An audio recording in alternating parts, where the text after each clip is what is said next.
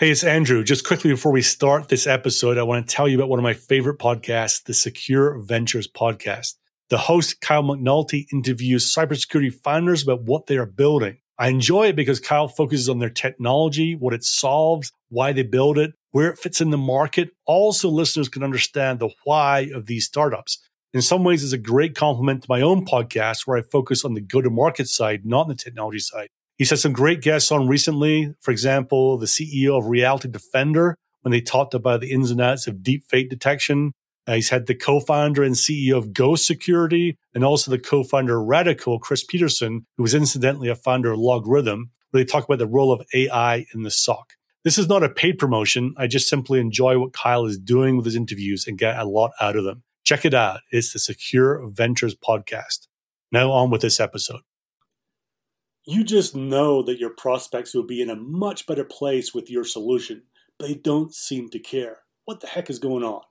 Anthony Iannarino explains all in The Lost Art of Closing.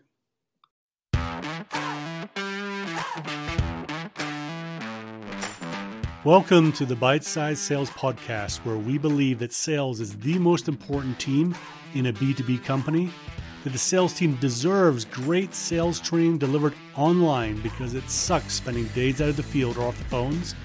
And we believe that taking bite-sized steps each day to get better at your craft is the best way to improve your results.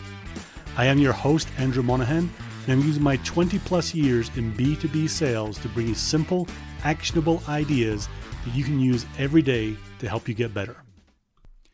Before we get to the topic for today, this episode is sponsored by Sales Bluebird.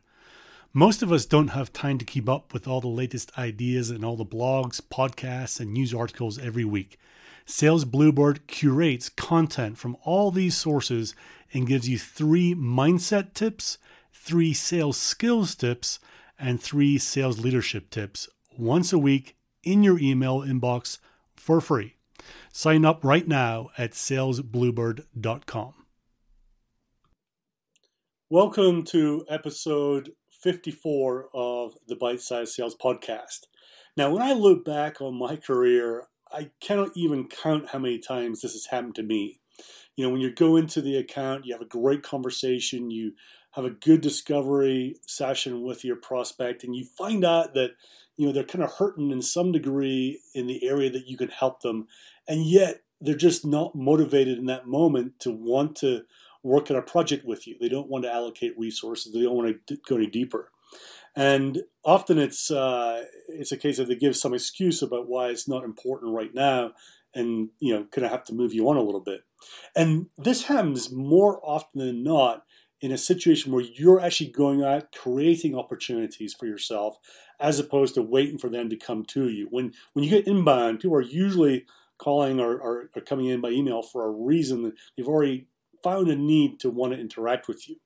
But if you're outbound and you're making these opportunities and creating them and getting the meetings, then you're asking someone who's already got a set plan to want to change that. And that's not easy, right?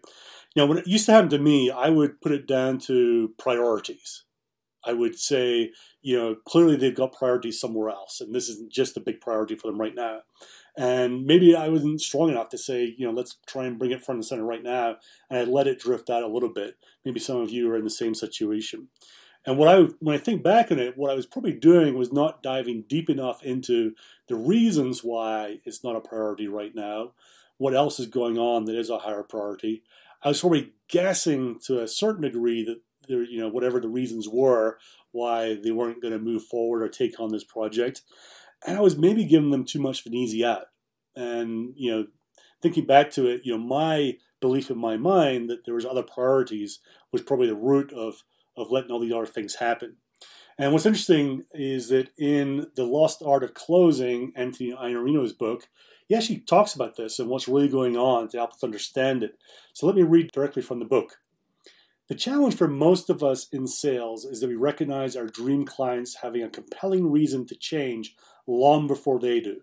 We develop the insights that have allowed us to create new products, new solutions, and new services designed to help our clients produce greater results, in many cases before they have even recognized their need for these new capabilities.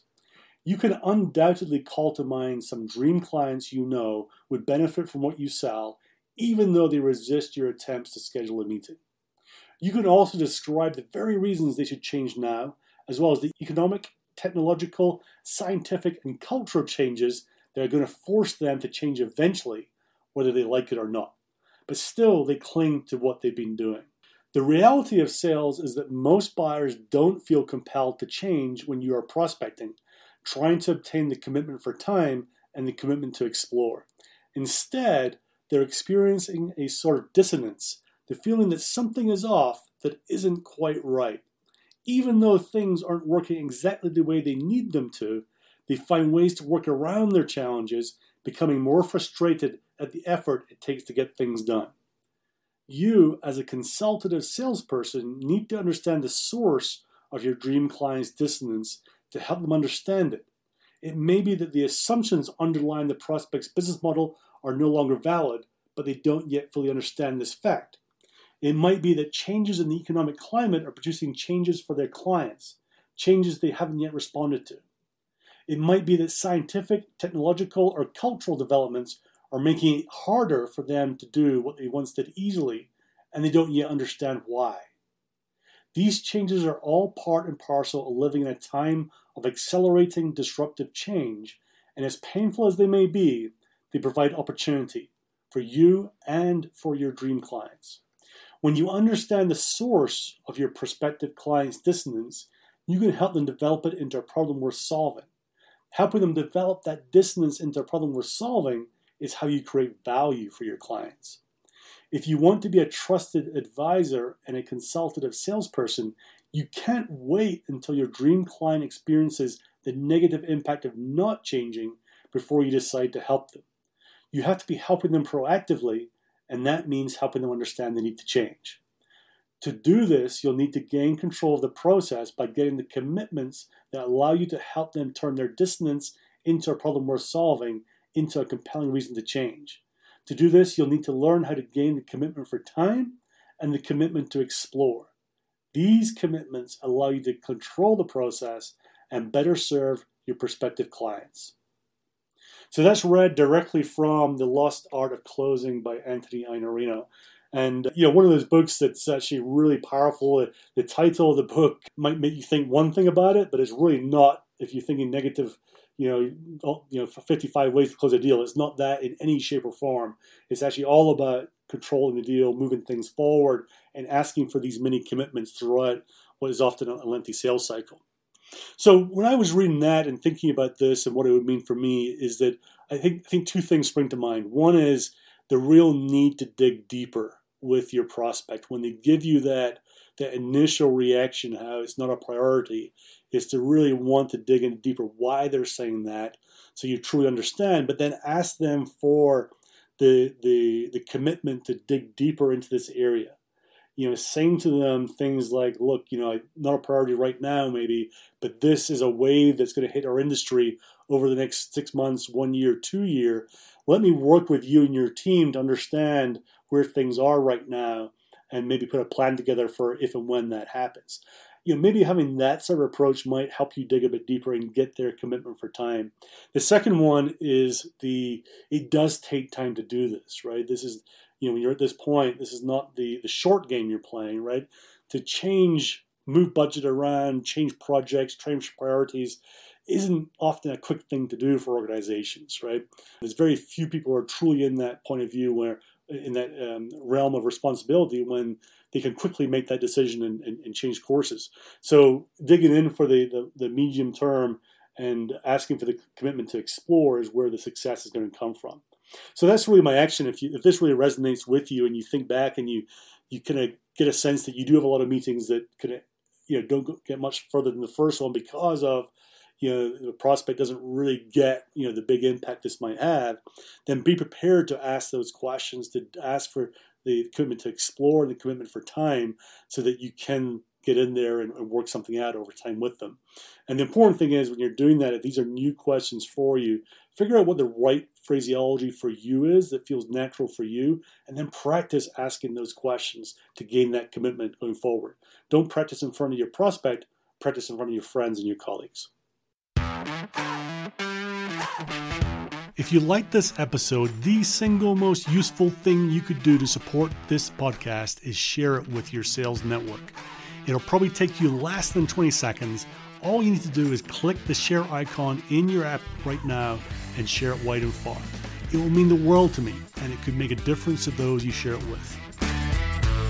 Also, I need your suggestions, please. If you have a topic you want me to cover or just want to get in touch, simply email me at upside@unstoppable.do.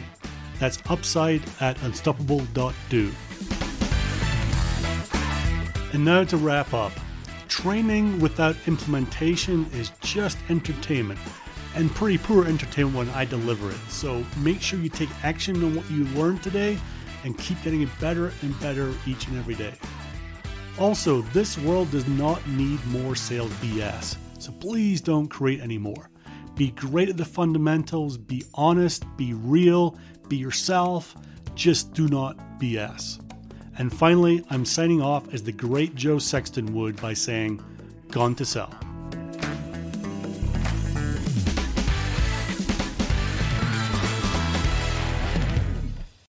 It would mean a lot to me and to the continued growth of the show if you could help get the word out. So how do you do that easily? There are two ways. Firstly, just simply send a link to a friend. Send a link to the show, to this episode. You can email it, text it, Slack it, whatever works for you and is easy for you. The second way is to leave a super quick rating. And sometimes that can seem complicated, so I've made it as easy for you as I can. You simply have to go to ratethispodcast.com/cyber. That's ratethispodcast.com/cyber, and explains exactly how to do it. Either of these ways will take you less than 30 seconds to do, and it will mean the world to me. So thank you.